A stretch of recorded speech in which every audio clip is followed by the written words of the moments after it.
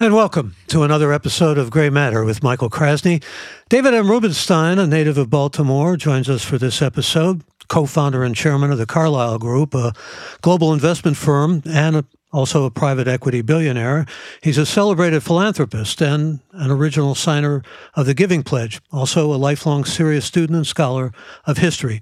He personally owns the only copy of the Magna Carta, and he's given generous gifts for the restoration or repair of, well, look it up online. You wouldn't believe all the places that he has supported and all of the memorials. And we're going to talk about memorials with him, among other things.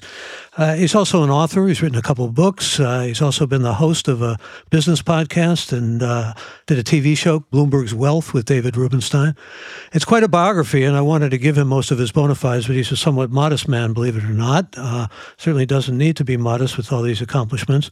But I'm going to conclude, before I get to the main reason that he is here with us for the episode, by adding that he's chairman of the board of the Center for Performing Arts, the Council of Foreign Relations, the National Gallery of Art, the Economic Club of Washington, the University of Chicago. I don't know if I left anything out, but I wanted to cover all that ground and give him his due. He's here with us mainly, though, to talk about an exciting and wonderfully educational PBS special series, Iconic America, Our Symbols and Stories, which he hosts and is executive producer of. And welcome, and I said Dayenu with all your bona fides, longest guest biography that I've read, but with good reason. Delighted to have you. Thank you very much for having me. I'm honored to be here. An honor to have you, and I would also like to, those of you who are listening and seeing us now, to let you know that we're going to be talking about American icons, and I'd be interested in hearing from some of you. When you think of an American icon that symbolizes and has embedded in it American history, what comes to mind? We'll talk about those that have been covered by this series.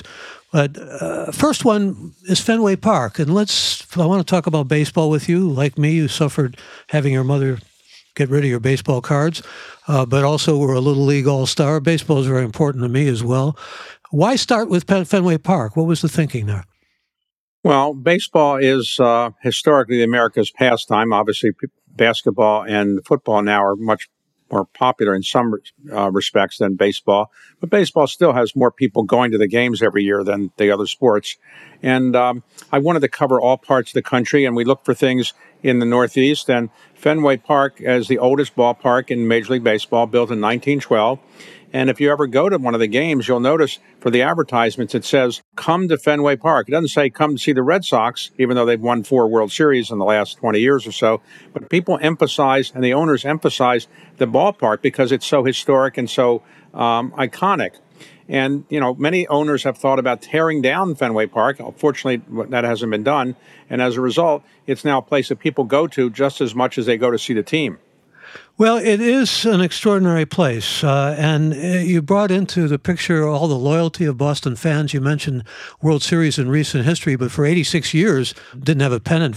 So you take up the Bambino curse, and that's a fascinating story in itself. It's not only that they traded Babe Ruth to the Yankees, which is why they call it the Bambino curse, but they even let Willie Mays go, right. And they even let, a number of other great players go that just defy belief. So there's that whole story of Boston loyalty, yes. And the great players. Well, for those who haven't paid attention to this, essentially, Babe Ruth, a native of Baltimore, my hometown, played for the Boston Red Sox, and he was a pitcher. He did hit some home runs, but he's basically a pitcher and a very good pitcher. But the owner of the Red Sox needed some money, so he sold Babe Ruth's contract to New York Yankees for $100,000 in 4 installment payments. And that began what was then called the curse of the Bambino, which is to say, how could you be so stupid as to sell Babe Ruth for $100,000? The Yankees went on to win so many championships. The Red Sox didn't win anything for 86 years. And but it turns out, as you alluded to, that wasn't the real reason the Red Sox had problems. They had an owner, Tom Yawkey, who for many years refused to hire any black players. So they gave a tryout to Jackie Robinson, said, no, he's not good enough. They gave a tryout to Willie Mays. And they said, no, he's not good enough. So just imagine if Willie Mays and Ted Williams had been on the same team together, what would have happened? But that was a mistake, and that was the real reason the Red Sox didn't do very well, in my view. Yeah, well, there was a question that was asked who was the best hitter of the Red Sox, and the answer was, of course, Ted Williams, a splendid splinter. But I think that one would be hard-pressed to find a better hitter, period, except maybe Willie Mays in Major League Baseball history. Ted Williams, also, we should mention, was a great fisherman and distinguished himself in a number of other ways. But you give the whole sense in this. And you don't have to be a Red Sox fan. It's our national pastime. You learn a lot about baseball and baseball history. And Tom Yawkey was clearly a racist. I mean, there's no other word that fits him. And that story is important because it was the last team to integrate, wasn't it? Yes. Well, Tom Yawkey was not penalized really by the Major League Baseball for not hiring blacks. He would argue that he couldn't find anybody good enough. The first black player he hired was a person who wasn't that great, Pumpsy Green, a nice player, but a journeyman player. I live in Washington now, and we had the same situation there. The owner of the Redskins, now the Commanders, wouldn't hire any black football players. And so for 30 years, 40 years or so, the Redskins were the only team in the NFL without a black player. Yeah, it's many of the stories that you tell have race as a kind of centerpiece. I mean, race is a part of our history and a part that's been ignored for too long. I always think of Richard Wright's line. He used the word Negro at the time. The Negro is America's metaphor. I mean, in many ways, you're getting at that whole process of how, in many of these stories, how African Americans did not fit into the picture of America and had to struggle, and women as well. I mean, you're telling that whole people of color. It's a broad picture. It's a diverse picture. Well, look, when this country was created, Thomas Jefferson wrote the most famous sentence in the English language. We hold these truths to be self-evident that all men are created equal. But the truth is that we didn't really mean that. He meant all white Christian property-owning men are equal. And so slaves weren't equal, women weren't equal, and so forth. So we've been struggling for the last 250 years or so to basically live up to those words, even though Thomas Jefferson really didn't mean all men. He really meant all white Christian property-owning men. But that's been the creed of the country, equality for everybody. And we've been struggling for, as you allude to, for nearly 250 years to kind of treat everybody equally, and we haven't really still done it yet. Well, a lot of that comes through in this series, and you go from Boston on the East Coast to Hollywood and the Hollywood sign. And let's talk about the Hollywood sign, because you get into the whole history of that sign, but also, you know, the factory of dreams. I mean, you give us a picture in the series of Los Angeles, and so much about Los Angeles that it's really quite illuminating. So for those who haven't visited Los Angeles, you may know, may not know, but there's a big sign on the top of Hollywood Hills that says Hollywood.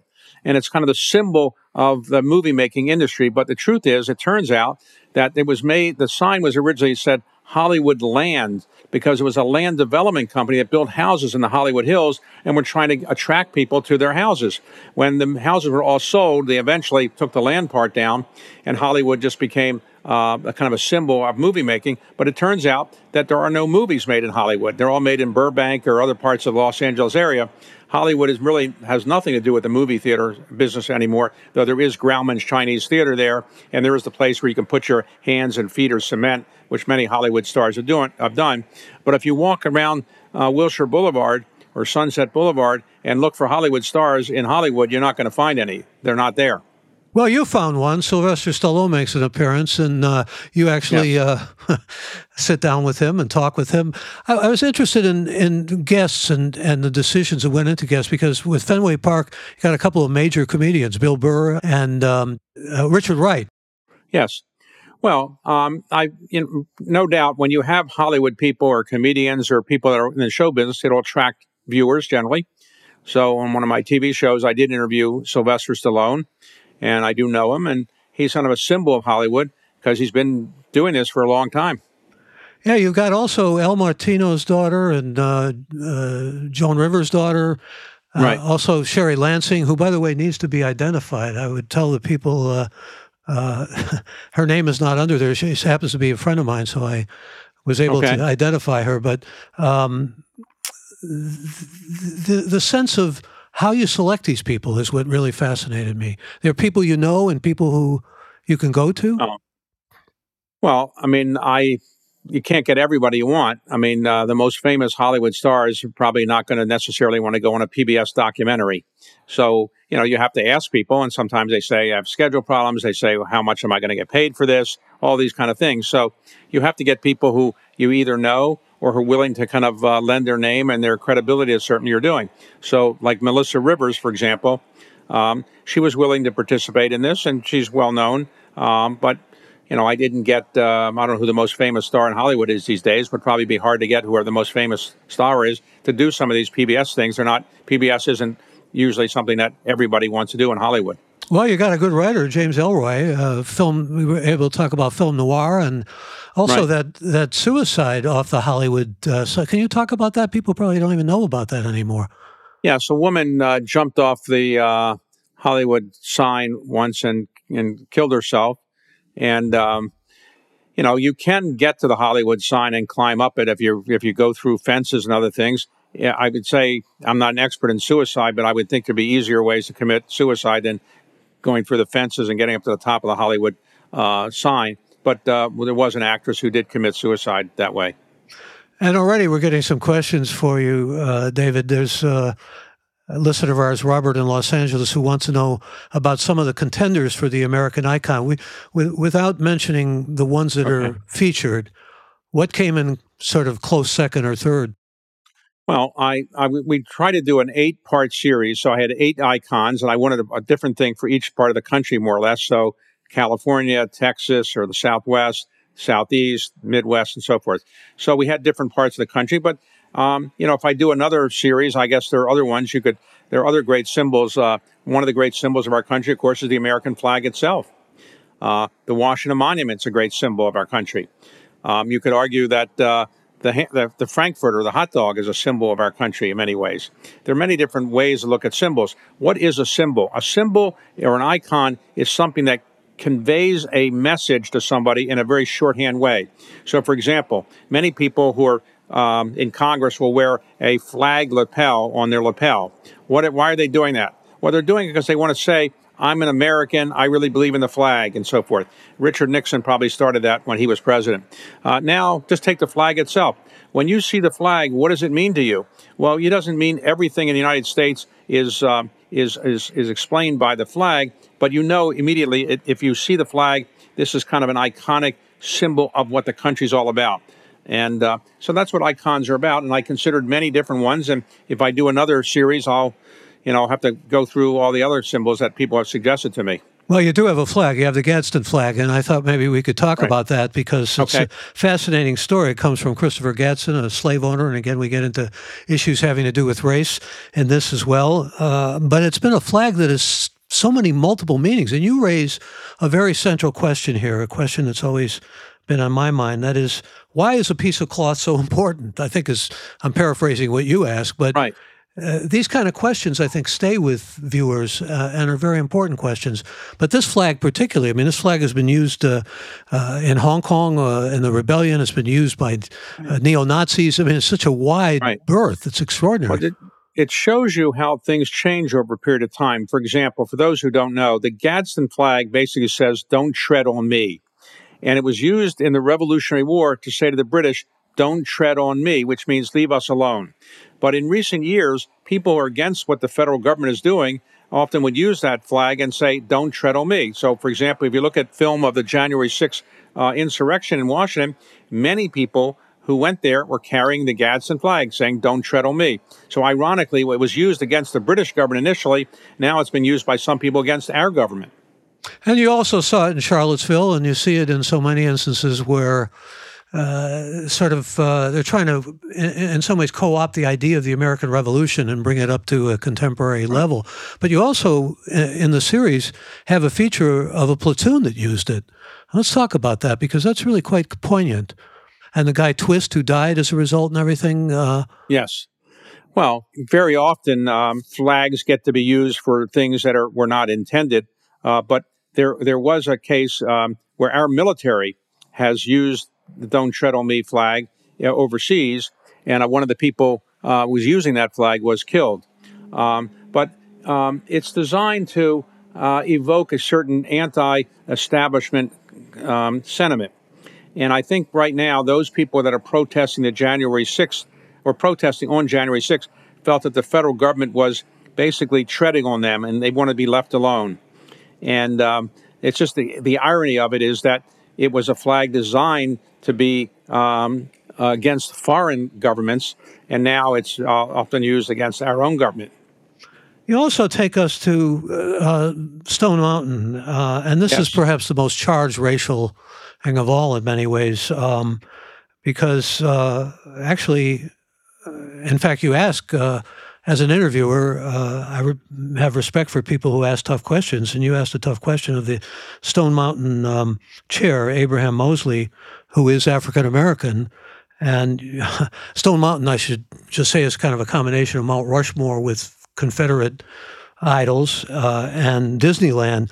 And you asked him, you're African American. You think that's the reason that you were appointed? And he said, well, the governor's my friend, and that's why I was appointed. He's a preacher, I should mention as well.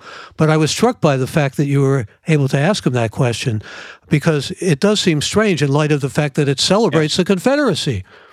Yes. For those who aren't familiar, Stone Mountain, which is about 16 miles north of Atlanta, is the largest piece of granite that extrudes from the face of the earth. And it was used in the early part of the 20th century as a meeting ground for the Ku Klux Klan. Later, it was decided that by the man who helped build Mount Rushmore, he had the idea of carving Confederate leaders into the mountain. And while he was ultimately fired, the idea took hold eventually. And then, amazingly, 3 Confederate leaders were carved into the mountain. Jefferson Davis, one of them, Stonewall Jackson, another, and Robert E. Lee. And the vice president of the United States in 1972 went to dedicate this. Can you believe the vice president of the United States is going to dedicate a Confederate symbol? But it was the case. Spiro Agnew, yeah. When the person you mentioned, I interviewed this man who's now the chairman of the kind of commission that oversees this area. And I said, in effect, how can you as a black man really be promoting this? And his view was, look, that's not the only thing there. There's kind of a Disneyland kind of park there. There are other things. And he basically was okay with it, I guess. But I didn't want to, badger him about it. But it did strike me as a little strange to be an African American and promoting a place that has these Confederate symbols. And for those who aren't familiar with it, after the Civil War, many people in the South said, well, we lost the war because we were outmanned, outgunned, we didn't have as much money, but our cause was righteous. And ultimately, they came up with the concept of lost cause. And the lost cause meant, well, slavery wasn't so bad. We were really fighting not for slavery, but we're fighting for states' rights. And that actually, we've seen recently, and by some politicians mentioning, well, slavery had some benefits, actually. People got to learn a trade or something like that. But the truth is, slavery was torture. People were killed. People were mutilated. It was incredibly devastating for the people that were slaves. But it turned out that 40, 50 years after slavery was over, many people in the Deep South began coming up with the concept that it was really not a war about slavery. It was a war about state rights. And they wanted to memorialize this by having symbols of the Confederacy put various places. Well, it's the glorification of the South in the Lost Cause, too, Gone with the Wind and all of that. And you also bring that into focus in the series when you talk about Stone Mountain and when you bring it to our attention. Even went to visit an old friend of yours and someone I've always admired. Went down to New Orleans to talk to Walter Isaacson, one of our great historians. There's some very important voices that appear in the series, and I wanted to compliment you on Thank you. Bringing those people in who really have something to say. And I wanted to talk a little bit more about Stone Mountain because it's so central to the whole question of monuments and whether they should stand. Do we have history the way it should be, or do we glorify, what is a terrible institution, slavery? Well, there are 3 situations. Let's suppose you have the Washington Monument or the Jefferson Memorial. Some people have suggested because Washington and Jefferson were slave owners, we should tear them down.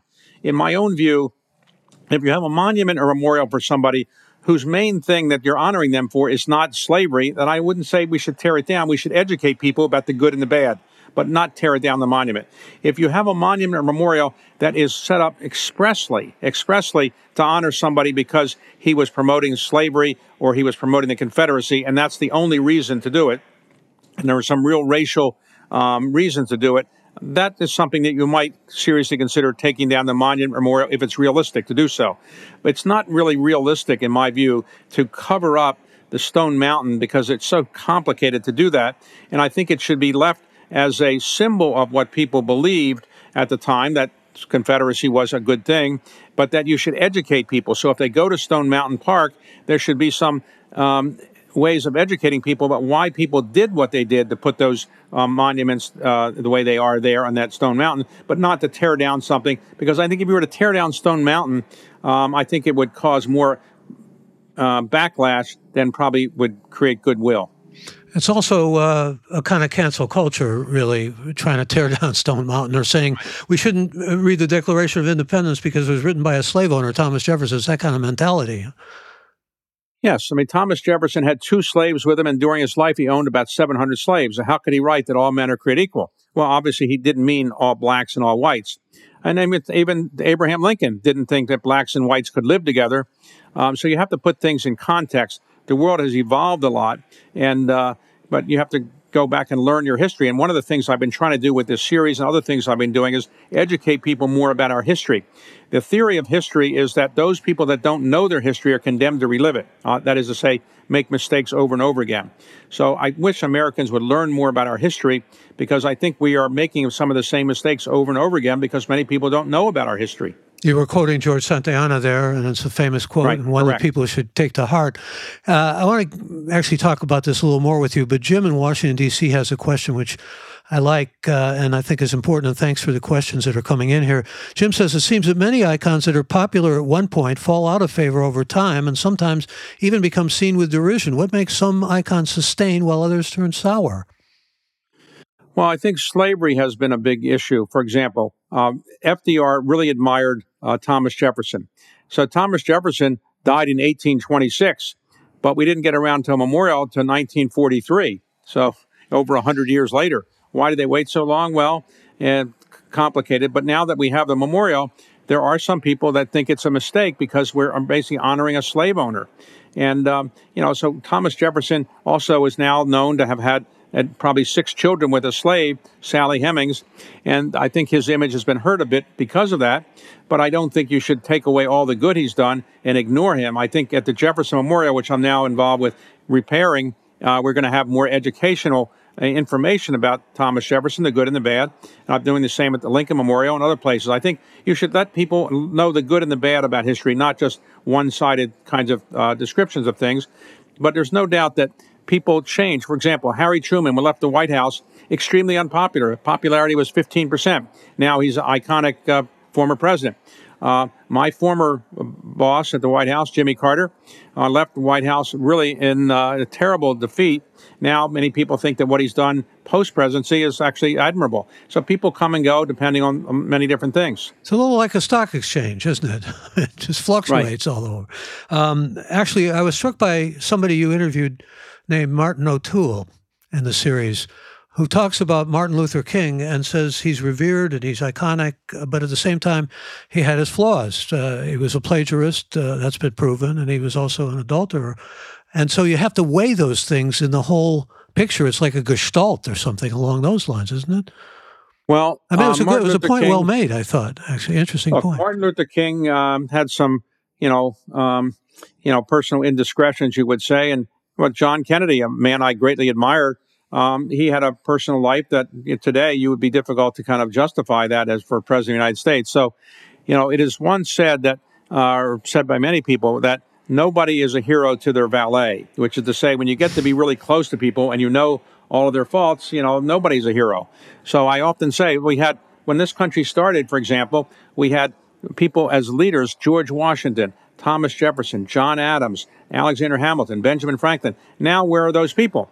Well, the truth is those people that we cite as great men of the early part of our country's history, they had their flaws too, and people criticize them. We just don't focus on their flaws so much.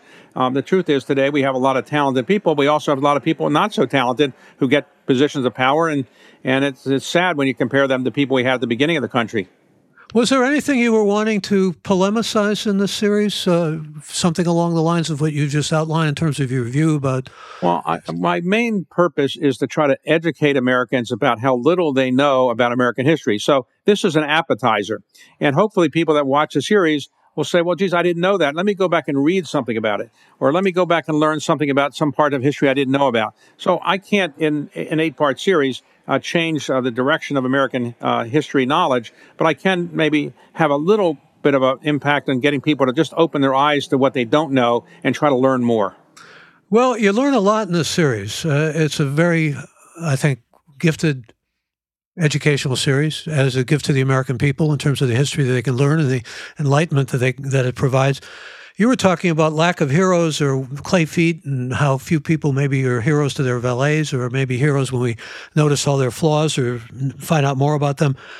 But you have as an icon the cowboy. And the cowboy is a hero to so many people, remains a hero to so many people. Well, you look like you're roughly my age. You're probably a little bit younger. But when I was growing up in the 1950s, I would watch cowboy westerns. And the cowboy westerns always shows the cowboys killing the Indians because the cowboys were good guys and the Indians were bad guys. And so I thought a cowboy was somebody that rode on a horse and killed Indians. And now I know that cowboys are different. Cowboys basically were in charge of riding, of herding the cattle to the trains, ultimately for slaughter and for meat. And these cowboys actually were really good at that kind of task, but they weren't really killing Indians. That wasn't their main mission. But cowboys, if you watch television shows, you would think they were all white. It turns out that about 25% were African American and about 25% were Latino. And there were even some Jewish cowboys. So you don't see that on TV very much, but that's what I was trying to educate people about. And if you want to see cowboy culture today, you do what I did, and you go to the rodeos. The rodeos are where you can see people really doing what cowboys used to do in terms of their ability to deal with horses and steers and things like that. Obviously, they're not taking them to the train, but it's a very common culture. Hey, you went to what's called the Color Rodeo, in fact, and brought in cowgirls like Dale Evans and Annie Oakley. I mean, there's a diverse picture here that's important, I think, for people to understand, especially that percentage that you mentioned about African-American cowboys. We even go from Buffalo Bill to the naked cowboy. We see a lot and learn a lot about cowboys. It's interesting to me, too, but I don't know if you've seen Yellowstone. Yes.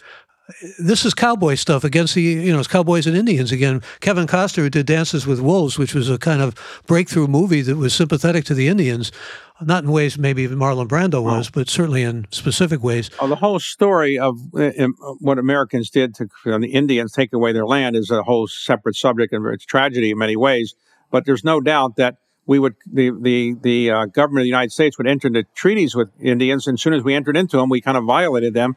And so the Indians kept moving west and west and west, and eventually we told them all to be, not all, but many to be in Oklahoma. Then we took that land away too. Well, you've got a lot packed in here in terms of the reality of what cowboys do. It's kind of drudgery, a lot of the work that they do. And you've also got that sense of the Marlboro Man, the idea of the cowboy as independent and free and heroic again. Yes. The Marlboro Man is probably the most effective advertisement done in recent decades. And basically, it was just a man looking like a cowboy sitting on a horse looking out on the wilderness. And that apparently sold cigarettes. I guess people wanted to be like the Marlboro Man. And it's amazing how people didn't pay attention to the fact that it causes cancer. So now in your part of the country, you're now in Northern California or the Marin County area. I have a part that's coming on, I guess, soon on the Golden Gate Bridge. And you're probably familiar with that. You probably go over it many times, right? Yes, indeed. So it turns out, to my surprise, I didn't know much about it myself until I dug into it. It turned out that it took 4 years to get it built, not so much because it took the construction that long, though it did take a couple years, but there were so many lawsuits against it. I think roughly 4,000 lawsuits, because even in those days, people thought it was going to ruin Marin County, going to ruin San Francisco, and now it turns out to be one of our, I'd say, iconic symbols of our technical prowess. Yeah, I'm glad you're covering the Golden Gate Bridge, and I think it deserves to be in those in that iconic group. And in fact, I've mentioned once again that let's just lay out the 8 that have been covered by this series: Fenway Park, the Hollywood sign, the Gladstone flag, the cowboy, the Statue of Liberty, the American bald eagle, Stone Mountain, and the Golden Gate Bridge, which is the 8th one. Right. And again, I'd be interested in hearing from some of you who have iconic thoughts about what would be added to that list in your judgment and so forth. But let's talk about Statue of Liberty, though, because that's, again, one of those symbols that has had so many. The fascinating part of it is its history goes back again to France and all of that, but has had so many iterations, so many avatars, if you will, and so many meanings. Well, what people didn't really know, and I can't say I honestly knew it either until I dug into it, the Statue of Liberty was a gift of the French to the Americans, but not so much to welcome immigrants. It was really a gift to thank them for ending slavery. France had ended slavery earlier, so it was a symbol of Franco-American friendship, but also a symbol of the importance of ending slavery. Later, it became a symbol of welcoming immigrants to our country, but that was not the original mission. The famous poem by Emma Lazarus was put on after the Statue of Liberty was erected, and it had not originally intended to be there. So later, as Ellis Island was built near the Statue of Liberty, it came to be seen as a welcoming symbol of our country. And as we now know, and it's in the series, we weren't that welcoming to many people, particularly people who were Jewish or Asian or other kinds of ethnicities that were not welcome in this country for a long time. I was struck by what you just said a moment ago, though, because what you just said is said by someone who has been somewhat of a symbol for xenophobia and anti-immigrant feelings, and that's Stephen Miller. He says Emma Lazarus wasn't the beginning in terms of her strong identity for "give me your tired, you're poor."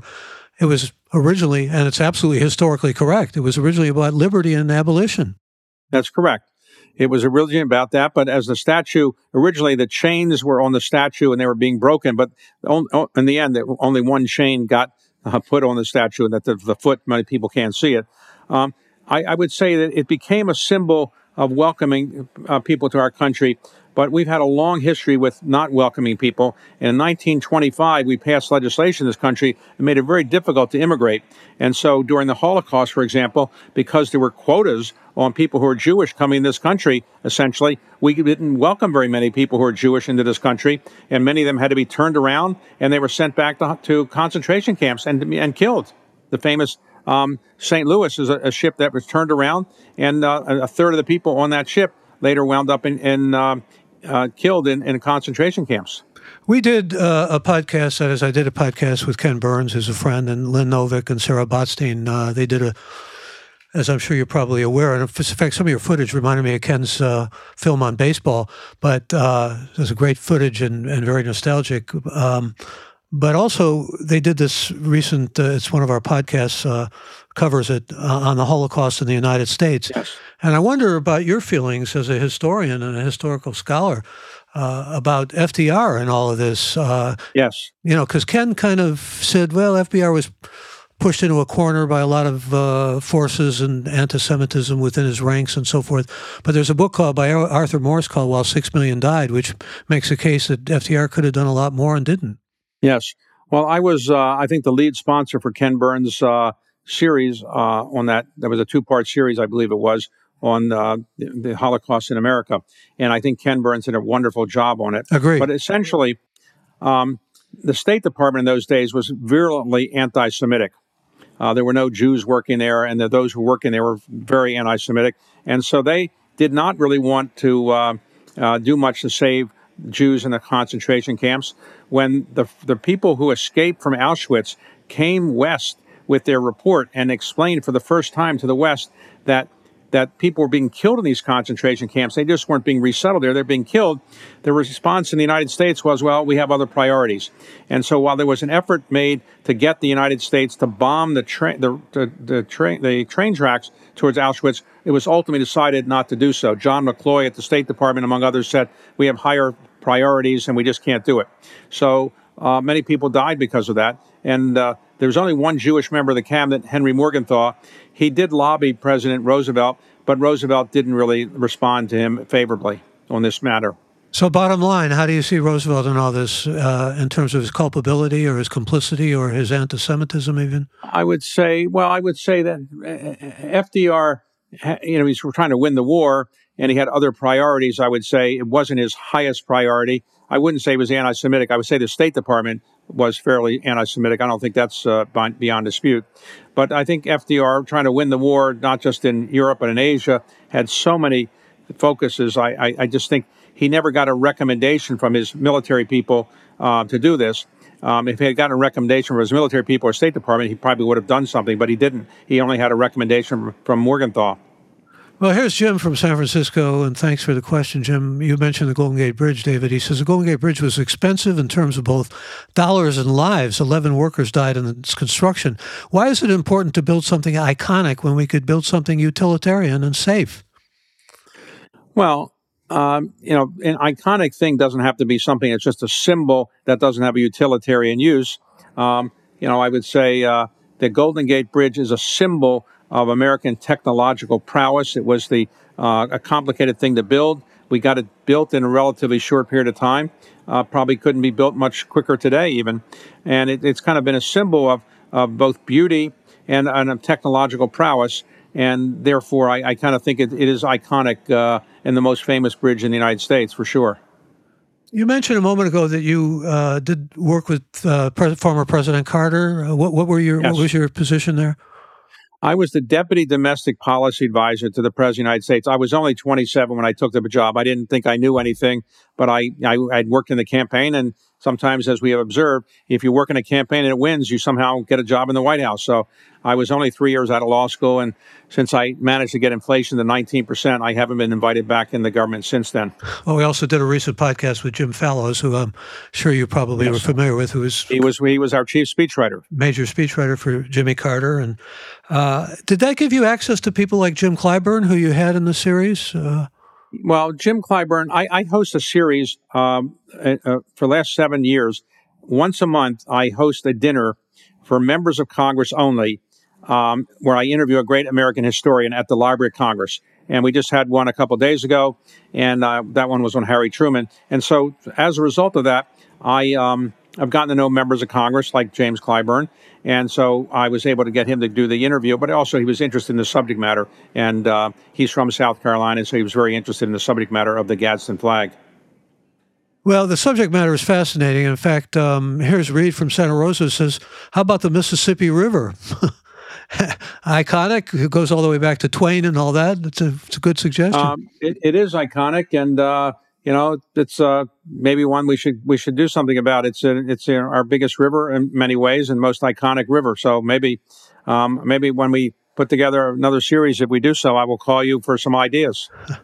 And Colin says, were there icons that you especially wanted to include in the series, but then decided to not include? And why did you decide to not include those particular icons? Well, I only had 8. We were doing this as a kind of trial to see whether the series would catch an audience and people would like it. But there were a number of others we could have done. One we considered was Smokey the Bear, but in the end we decided not to do that one. We considered Route 66. In the end, we decided not to do that one. We considered many different ones. We considered the Washington Monument and some other things. But in the end, we kind of came up with a balance. And like anything in life, it's a balance. In one of my side jobs, I'm the chairman of the Kennedy Center, as you mentioned. And every year, we have to pick 5 people to get a Kennedy Center honor. And so every year I got to pick with the people I'm working with who we're going to honor. And, like anything in life, you got to make a decision and you can't do everything you want to do. That can be maddening, can't it? I mean, just a sense of who you have to exclude and all the things on your shoulders about having to select. It's a bit of a challenge, and so that's why every time after the announcements are made, I say, well, I didn't make the decision, somebody else did, so I don't get blamed. But the truth is, whenever you're making a narrow decision of X number of people or X number of symbols to kind of talk about, you're going to upset somebody, but that's life. It's a good way to describe life. Also, I want to talk a little bit about your Baltimore roots. I've had occasion to interview some pretty extraordinary Baltimore people. John Waters, for one, David Simon, and Barry Levinson, who I got to know really well.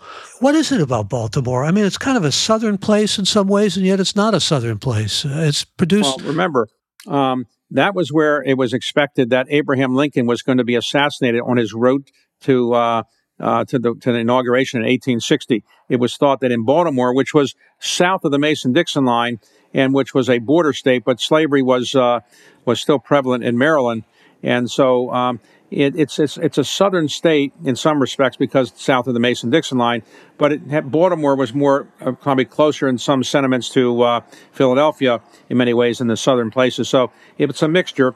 When I was growing up in the 1950s and 60s, it was the 8th biggest city in the United States. Today, it's not even in the top 20 because there's been a lot of white flight to the suburbs, and the suburbs are reasonably prosperous. Baltimore itself has had some real struggles with crime and drug abuse and other real challenges, I'd say. What did Trump say about Baltimore? I mean, called it a dung heap or words to that effect, which really hit a lot of people very hard and made a lot of people angry. You've got, by the way, in the series, the people of Stone Mountain, which I found fascinating as well. So mainly African-American people who are in Stone Mountain who actually live there. Yeah, well, many African Americans don't want to go there, and there's some African Americans who, feel that Baltimore, for example, had a way of housing when I was growing up that was illegal. In the United States Supreme Court in 1948, it was ruled that you can't have restrictive covenants, which is to say you can't on your mortgage to say you can't sell a home to somebody who's black or Jewish. But Baltimore kind of did this anyway, and so I grew up in a Jewish suburb and a Jewish area, and I didn't know anybody that wasn't Jewish until I was about 12 years old. I thought everybody was Jewish. Then I realized later not that many people were Jewish. But Baltimore was very rigidly segregated by race and ethnicity, and so growing up, it wasn't quite the melting pot that it now perhaps is a bit more of. I'll talk a bit about being Jewish. We share that tribal identity, and I was thinking a good way to describe David Rubenstein, not only as a mensch, which I'm sure you've heard many times, but also as a macher. When you grew up, I don't know if you thought of yourself as being such an esteemed person of such extraordinary heights that you've reached, but I asked my son-in-law, who's involved in the whole world of finance, and he said, "Oh, he's big," And my son-in-law doesn't give that kind of, I use another Yiddish word, kavod or kavod, to too many people. Yeah. Your roots are what drive you still to this day, do you think, and make you a philanthropist and all that? I grew up, my parents were not college graduates or high school graduates. They dropped out of high school, and my father married my mother after he got back from World War II. I was the only child, and my father worked in the post office, so we didn't make very much money. So you kind of, when you grow up without a lot of money, you realize you have to do something on your own. And so I realized I had to get scholarships and do well in school if I was going to get anywhere. So I did believe in the American dream, and I kept believing that if you worked hard, you could get somewhere. Obviously, a lot of people in the country don't believe in the American dream as much as I did. And I got lucky in my life. I built a business, and it gave me the ability to get involved in philanthropy. But, I was bar mitzvahed. I went to Hebrew school for 7 years, but right when I was getting ready to be bar mitzvah, the rabbi said to my mother, "He's a nice young boy, but I'm going to write this out for him in English phonetically because he can't really read Hebrew so well." So I guess I had 7 years of Hebrew school and didn't really get much out of it. Yeah, probably like a lot of Jews who can't read Hebrew, or unless they take Aliyah or go to Israel. There's another question for you about the Underground Railroad. It didn't exist in physical form, but couldn't you include that in terms of America's racial history and concentrate on it as an icon? Well, we could do that. I've read many books about it, and I know it's a very important subject, but it was harder to kind of do it in a visual way, because what would you visually go do if you were going to do a show on that? So I didn't focus on that one, but the Underground Railroad, which often passed through Maryland, was an important part of the end of slavery, because that enabled people to escape from slavery in the Deep South and then head north. And then one of the most famous people who escaped was from Maryland, and that's Frederick Douglass, who did spend some time in Baltimore before he went further north. and he used the Underground Railroad with his first wife. I had mentioned interviewing some famous Baltimore people, and I remember it was an onstage interview with David Simon, and he talked about the drive he had. And I wonder about your drive. Just for a moment, I want to get back to that because, we come from sort of humble roots, and you have the whole Jewish tradition involved perhaps in your life in a significant way and everything. But how do you account for just the fact of wanting to do good and wanting to accomplish a lot and wanting to get the recognition that goes with it? Well, I've nothing wrong with psychiatrists, but I've never gone to a psychiatrist, so I haven't analyzed myself in that way. But I would say that my parents, maybe believed that I could accomplish whatever I wanted to do, and I kind of wanted to make my parents proud of what I would do in my life. And if you ever watch any of my TV interviews, I invariably ask people, did your parents live to see your success? Because to me, one of the greatest pleasures in life is seeing your children succeed. And, if you succeed, but your parents didn't live to see it, it's not quite as much of a thrill. So my parents did live to be 85 and 86, and so they saw me accomplish much more than they ever expected I would accomplish. And so I'm glad I was able to make them proud. And, what drives me, I guess it's just the feelings that you often have when you grow up poor and, insecurity. Is all this money going to go away? Is all this attention going to go away? Is somebody going to say, hey, get off the stage here. You're not really as good as you think you are. So I'm always, I'm doing what I now call sprinting to the finish line. I'm trying to get as much done in my life before my brain or my body collapses. I'm now 73 years old. And at that age, a lot of people, have problems. And so I'm trying to, avoid bad things happening to me before I get done all the things I want to get done. It was nice of you to think that I'm younger than you. I'm actually a little older than you, but I don't think either one of us is going to get a Monster Park hit in Fenway Park over well, there. Well, I'd say you look younger than me. Nice of you to say. Here's Susan from Easton, Pennsylvania. Says, many years from now, how do you want to be remembered? Well, obviously, you can always say is the oldest living man who ever lived and all that. But I'd like to be remembered as somebody that tried to give back to his country. Much of my philanthropy is what I've called patriotic philanthropy, which is to fix monuments, memorials, preserve historic documents, and get people to know more about our country. So I suspect my obituary will say co-founder of the Carlyle Group and kind of leading patriotic philanthropist, I guess. But I guess giving back to your country is one of the things I'm most proud of having done, and I'm glad that people appreciate what I've done. You have children, David? I have 3 children. They all are in private equity. So that's either good or bad. I either did a good or bad job in the investment world. Well, the real question is, have they made you proud? Well, they are in the process of doing so. They always did. They all went to very good schools. They all did well at places like Harvard, Stanford, Duke, and so forth. And so sure, I'm proud of my children. And but I want to make sure that they're continue to be proud of what I've done. So I'm kind of keep working hard to make sure they don't have to say, "Well, I don't want to tell you who my father is." There's a lot of nachas there.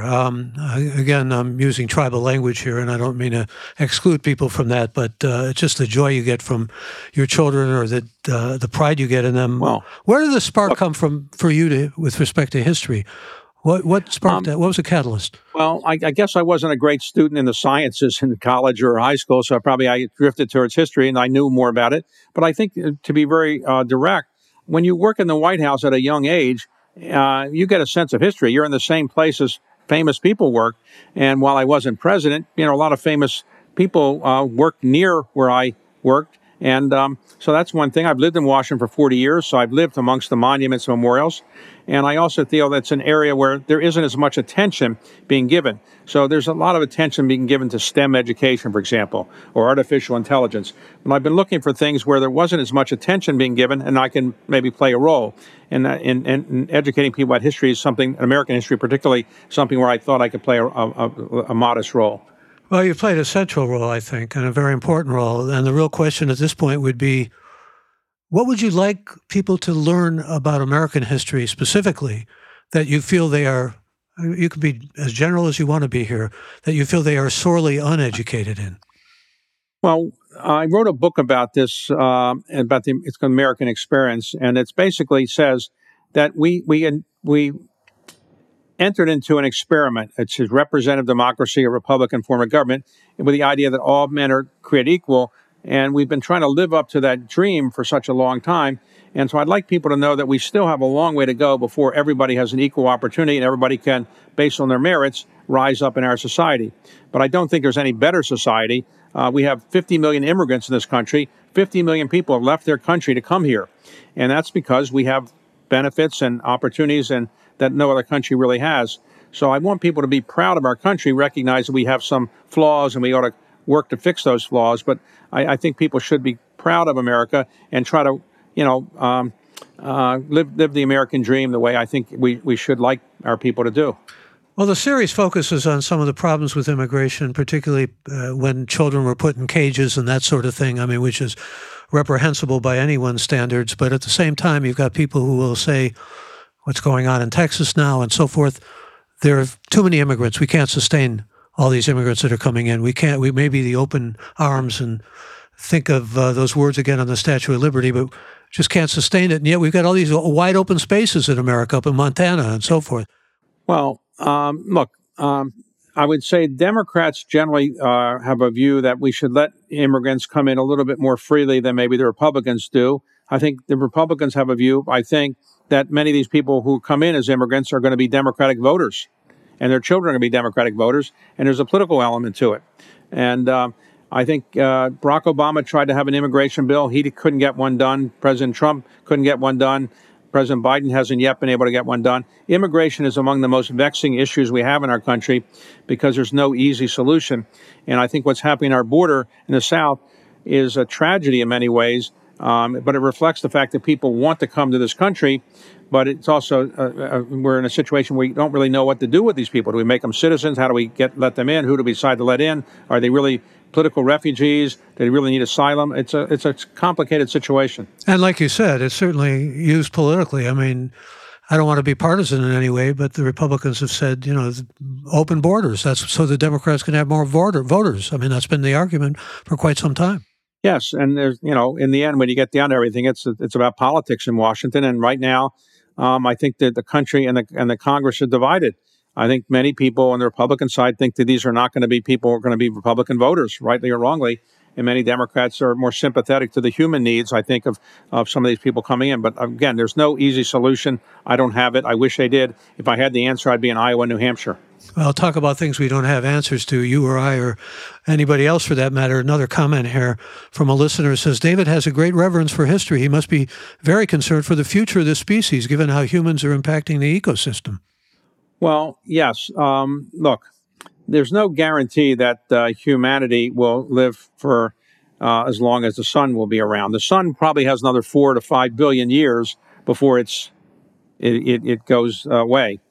And we either have to find some other place to live or we're all going to go away in that 4 to 5 billion year period of time.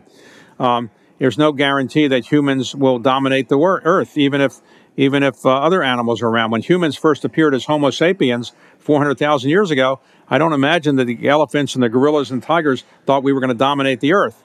We weren't as fast or big or strong as they were, but in the end, our mind became the greatest tool we had to kind of create the civilization we have. But clearly, we have a problem with human inability to control our use of carbon, and the result is that we are heating up the earth to a level that probably life at some point will not be sustainable for humans.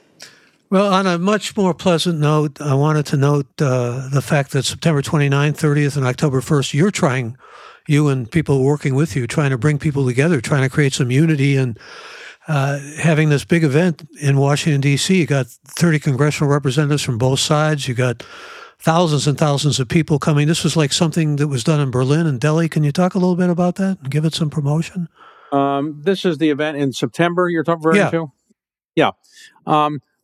Somebody that is close to me got me interested in this, and this is a World Cultural Festival designed to bring people together, and I expected they'll probably have 125,000 people in the mall. And there is a kind of a leader of this effort, and he has just met at the White House recently with the chief of staff. He goes around the world talking about peace and the importance of harmony and working together, and he's had some big impact on people. So I think it will be quite an interesting festive occasion where Democrats and Republicans will be together on the mall. One final question. That's a positive thing that's happening at the mall in September and October 1st. I know what your view is. Bill from Charlotte, North Carolina wants to know what your view is on the impact of AI on our future. I wish I knew. I am not an expert in it. It's clear it's changing the world in which we live in. I have been trying to figure out how I can understand it better. So I can't say I'm an expert, but I do think that AI will change the way we conduct our lives, the way we go educate ourselves, the way we interact with each other. And I suspect some people will lose their jobs and new jobs will be created. But it's clearly something over the next 10 or 20 years that will affect us dramatically. So who would have thought 25 years ago we couldn't live without Google, iPhones, Facebook, Netflix, and we've adapted these technologies. Over the next 25 years or so, I expect AI will be throughout our culture, but I just can't tell you exactly how it's going to impact us. I just don't know. As a major investment, someone who's worked in the world of capital for so many years, you've had to learn a lot about technology, haven't you? Yes. Well, I have a firm that's got 2,000 people in it, so we have specialists, and there are people that know more about technology for sure than I do. I do think that AI as a place to invest there are two schools of thought. One is that big technology companies will dominate AI, and therefore, if you really want to benefit from AI, go invest in Google or Facebook or Microsoft. The other school of thought is that the best new ideas will come from new companies being started from ground zero, and therefore the best way to profit from it is invest in new venture companies. I don't know which one will prevail, but I suspect there'll probably be some great opportunities in both those areas. Well, I'd be remiss if I didn't, having someone with your background on, ask you a little tea leaf reading about the economy and how things look in terms of the trajectory of it. They're pretty strong right now, actually. Numbers, yes. at least. Jay Powell worked at Carlyle. I hired him, a number of years ago. He was in our firm for about 8 years. A very smart person. I didn't realize he'd become a chairman of the Fed. I think he would admit that he probably was a little slow to get on the recognition of how high inflation had become.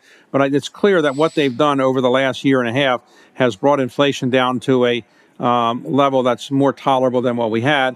I do not see a recession in the near term.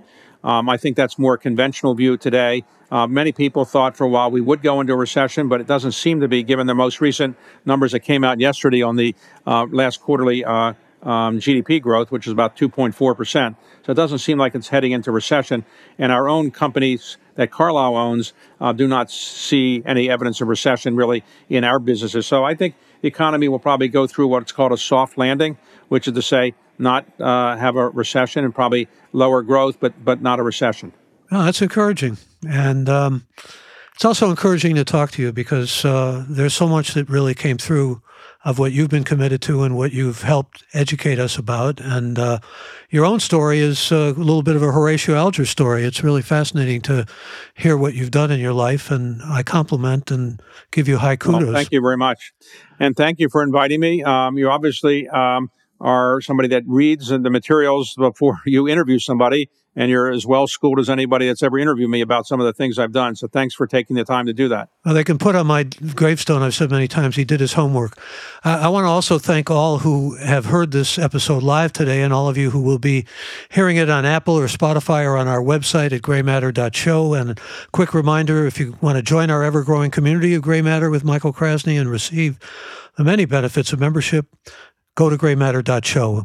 That's Gray with an E. Special thanks to our inimitable Gray Matter with Michael Krasny team of Alex, Shannon, Colin, Chad, and Jeff, and to this episode's special guest, David M. Rubenstein. I'm Michael Krasny. Bandwidth for Gray Matter is provided by CashFly at CACHEFLY.com.